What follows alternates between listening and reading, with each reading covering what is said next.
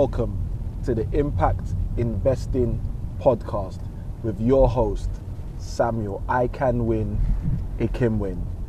For this episode, I want to get straight into it. I just feel like there's so much content and value to share in this episode, so it just makes sense to get straight into it. And we're in keeping with our short series on my 10 key takeaways from the 10x Business Bootcamp that I spent with Grant Cardone. And what I wanted to do is share with you guys the third of the 10 takeaways that I actually took. And this one was expressed by Grant in a simple sense, and he said to the audience, he said to the group of us, he said, know that you're always selling. Know that you are always selling. Now, for me, this principle was one of the principles that I was really appreciative to hear, because as Grant spoke about the principle and broke it down and shared his concept, his theories, his ideas around the principle, it very quickly made it obvious to me that, again, this was one of those principles that for the last 10, 11 years, I had actually been operating in. I had actually been kind of conscious of. Now, the way I had it in my mind was not know that you're always selling, but it was effectively every moment is an investment moment, or every moment is an important moment. So value your time in another simple sense. Now, for me, I guess my earliest recollection of engaging with this principle and living out this principle was roughly around the year 2006, possibly around the year 2007. And at the time, I was working part-time for the Cardone warehouse whilst also studying one of my undergraduate degrees, I believe it was my undergraduate degree. And a particular transition occurred whilst I was working at the Cardone warehouse, which kind of really opened up my mind to understanding how important it was to value every moment as an investment moment, or every moment as a selling moment, if you want to use Grant's terminology. But for the sake of the context of our podcast episode, I'll keep it in keeping with the investment side for obviously the impact investing viewers. Now, very simply, whilst I worked at the Cardone warehouse, I was a sales agent, a sales consultant, and then after being a sales consultant for some time, even though I only worked part-time, I kind of graduated up into becoming a sales trainer, and one of the people that would basically lead the team. So effectively, I was a team leader. Now, I wasn't a branch manager because I didn't work full-time, but I was given certain tasks to head sub-teams and to improve the sales returns, the sales objectives of certain members of staff, a lot of the time new members of staff, and sometimes people that had been with the organization for a little while. Now, at the time, Charles Dunstan, again, a number of the training that he had organized to be provided through means of Cardone warehouse, I thought was phenomenal. And one of the things I really do appreciate looking back at my time in Cardone warehouse is that it wasn't, although you get the odd salesperson who does this whole sell whatever they want, whatever's going to make them the most commission, on the whole, the training I received whilst at Cardone warehouse was not around basically selling whatever I wanted. It was very much tailored to what I later on, probably around 2009, learned to be solution selling.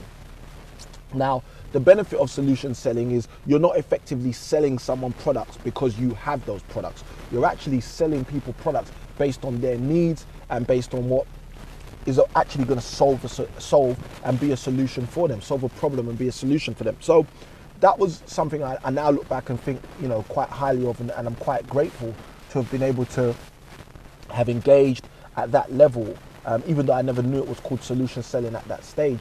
But to have been able to learn certain levels of solution selling through means of working at the Cardone warehouse. Now, the reason I bring up the Cardone warehouse and my time there, roughly in 2007, 2008, is simply because there was one particular change that took place whilst I was at the Cardone warehouse, which was one of the real big eye-openers for me in terms of helping me to understand about every moment being an investment moment, or as Grant declares, every moment being a selling moment.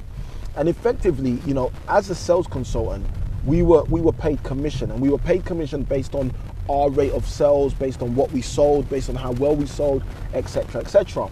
And I was fairly good, in terms of my team. If I compare myself with my team, I was fairly good at selling.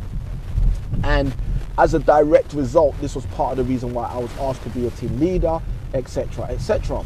Now, being very good at selling and then becoming a team leader creates its own dilemma. And the dilemma that I faced at that stage was the simple fact that I had to spend some of my time working with other people, which meant that only a fraction of my time, and not my entire time, was now dedicated to selling. And some of you are probably thinking it already, but yes, that had initially an impact on the returns I was generating. That had initially an impact on the commissions I was bringing in on a month-to-month basis. And that created an environment for me to start thinking about things and start saying to myself, Samuel, do you want to be a team leader? Or Samuel, how can you ensure that you don't dip in terms of your commission checks, but at the same time, you're also adding this value to the other people in the community or the other staff members that you're working with?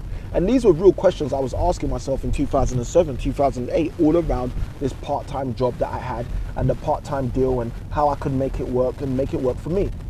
So lo and behold, that was already its own challenge. And kind of like, the epiphany came. I know what to do. What I'll do is I'll learn how to become even more intense when it comes to my sales. I'll learn how to do things faster. I'll learn how to do things quicker. Now, one thing to really just premise all of this is, especially because of the context of the actual podcast, we're talking about investing on this podcast, and specifically we're talking about being an investor who can make an impact. And the reason why I want to really premise those points at this juncture is because I wanted to make it really clear that the job I was working for the Cardone warehouse, in 2007, 2008, was not a traditional type of investment in terms of the kinds of investments we talk about on this podcast. Now, I'm only bringing it up just to make it very, very clear, because you may have someone who's going to listen to this episode and who hasn't listened to any of the other episodes and may not be aware that, I do not classify a job as a real investment. Now, what I was doing is I was investing in a fashion of sweat equity.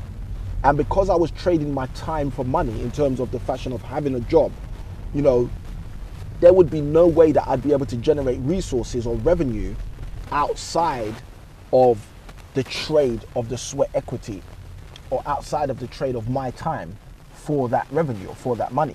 So these are all very important ideals to kind of grapple with, especially if you're someone new to the world of investing, thinking about getting into investments. I want you to bear that in mind, that there's a whole notion that if you work and trade your time for money, you can't do that unless you are available and present to give your time. So the job notion is not what we're talking about when we talk about having an impact through means of your investment. But nonetheless, I was engaging in sweat equity in that job at the Cardone warehouse, and through means of engaging in sweat equity, and then being torn in the elements of being able or being asked or requested and required to train people whilst at the same time selling, I started to notice a dip in my commissions. And from noticing this dip in my commissions, I then had to answer the question, how do I manage this? And the whole first thought process was, just intensify, become better at sales. And, I had a number of these different answers, which were kind of like my light bulb moment. So as a result, I said, my plan to basically make sure that I don't reduce in how much commissions I'm making in my sales job is to basically become better at sales. And I'm sure you might have identified that there's kind of like a catch with that, because the better you become in sales, in a sales environment, the more you may be required or requested to support other people who are less skilled in sales. And this basically came right around the perfect time for the perfect storm when something new was introduced into Cardone warehouse. So up until this time, if you worked at the Cardone warehouse, you would receive commission solely based on your ability to sell. So if you had sold 10 handsets on a contract in that day, you may be privy to a particular amount of commission for yourself for that day. However, the Carphone Warehouse introduced roughly around 2008, 2007, 2008, maybe even 2009, but I think it was around 2007, 2008, but they introduced group pooled commission. And, you know, as a baby, you know, throw the toys out of the pram. This was the time for me. You know, now there was a number of reasons why I wanted to kind of transition out of the Carphone Warehouse in roughly 2008. Primarily because I felt like I had outgrown the role that I had, and because I wasn't working full time, it didn't seem viable for me to kind of take up any other role in the organization. But nonetheless, you know, I had a desire to move on, and then they introduced the group pooled commission. Now, to explain what the group pooled commission is in a very simple sense, all it was a process where every one of the sales agents, whether team leader, etc., would do their standard activity of selling, and then at the end of the month, you know, the average of sales would be taken from the group, and people would be remunerated. The commission will be presented based on the average sales and how closely that actually was, or how closely that met the actual target for that store or for that team. Now, you know, I'm a team player. I'm all for team sport, team objectives, team building. You know, I'm one of those people that say, you know, I don't believe in the concept of self-made millionaire, etc. You know, I just don't believe it's true. Right? You know, if your parents didn't engage in certain activity and bring you into this world, you know, you wouldn't have been made to be self-made. So for me, I'm not a supporter of the whole self-made notion. I'm a supporter of the fact that there's a level of interdependence which every human being must engage in order to achieve their goals. Now, do I believe that there are leaders? Yes, I do believe there are leaders out there, and I do believe leaders take the helm, and a lot of the time they run the show, and that's fine. But nonetheless, you know, there's usually a team or, you know, other people in support or behind the person. Now, the reason I bring all of that up is because of my experience in Carphone Warehouse when they introduced the group pooled commission. And it wasn't really a positive experience in the sense that I started to find month after month after month that my commission checks were actually getting smaller and smaller and smaller. And I questioned this, you know, why am I getting paid less? You know, aren't I doing as good a job as I used to do? Aren't I even doing a better job in some instances, in some cases? And I was very, very concerned that it didn't make sense to me to make less money when the system was basically pulled on the back of more people. And then I started to realize what was actually going on. You know, the challenge I was actually facing was the simple fact that the majority of the other people in the group were not as good at sales as me. And that created for me another dilemma. Now, it didn't mean that there was no one in the group as good at sales as me. There were other people as good, and some people presumably better. But nonetheless, because of that dynamic of, you know, those that were not as good outweighing those of us which were good, you know, it resulted in a decrease in our commission payments. So the dilemma I then faced in that regard was, do I spend more time passing my skills on to the less established sales agents and help them to get better at selling so I can generate more money? Or do I actually put more effort into selling myself?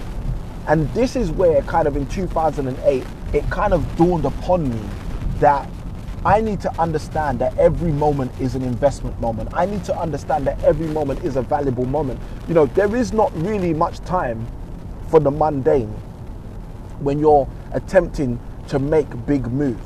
So what do I mean by that? If we go back to what Grant's ideology was and what Grant was saying, he was basically sharing that you need to know that you're always selling.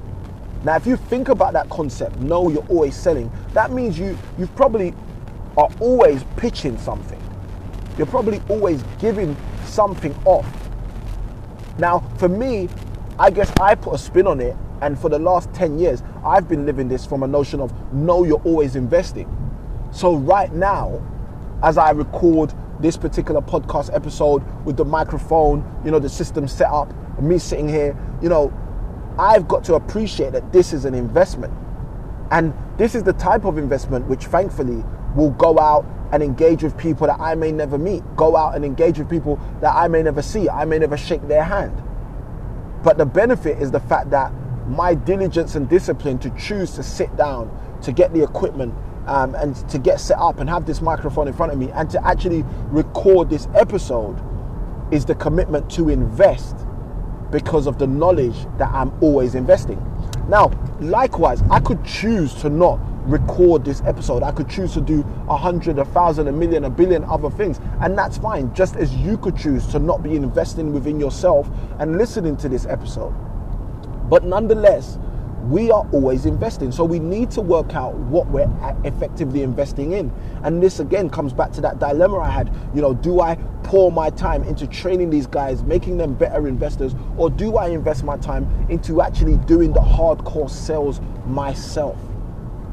And you as a listener may have been asking yourself similar questions like, do I go out there and use my money and start doing property projects myself, or do I put my money with someone else who's doing the same kind of stuff but leverage their time so that I don't have to be putting all of the time in myself, and etc., etc. And these are good questions to ask yourself, because the moment you know that you're always investing, that should be the equal moment that you realize that you need to invest in the right things.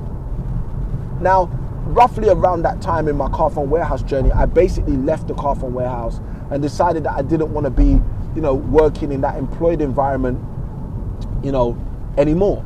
And as a result, I moved on to do other things. I think I completed my first master's, or went on to study my first master's, or finished studying my first master's, etc., etc. But the point was, I made a shift based upon my understanding that I'm investing daily, I'm investing momentarily, second by second, I'm making investments.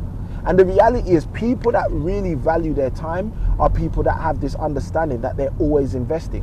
Whether it's investing in their health through means of eating right, whether it's investing financially in their wealth through means of placing their funds in the right places, or taking the right transactions, or grabbing the right opportunities, whether it's investing in relationships, or so on and so forth.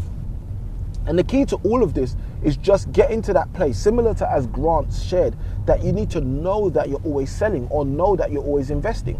When you wake up in the morning, I don't know what you did, what your morning routine is, if you woke up this morning and started to do stuff straight away, or if you're the kind of person who woke up this morning and was rolling around in bed. But what you've got to bear in mind is, whilst you roll around in bed, you are actually making an investment in your subconscious to believe that rolling around in your bed is cool for you. Now, the reason I share this is because I'm the kind of person who learned quite early that rolling around in my bed is not cool for me. It's not going to produce the results that I want in life. It's not going to produce the answers that I want for the questions that I have. If I want to feed 300 families in the next 10 years on a regular basis, I need to put some things into place today that will equip me effectively to be a person who can do that activity tomorrow. And the only way that occurs is through means of adequate, effective, and wise investment. And this is kind of like my clarion call to you today as a listener of this episode of the podcast. I want you to start to ask yourself, first and foremost, the first question I'll ask you is, did you know that you were always investing? Did you know that? Are you aware of that? In the language of Grant Cardone, did you know that you're always selling? Do you know that?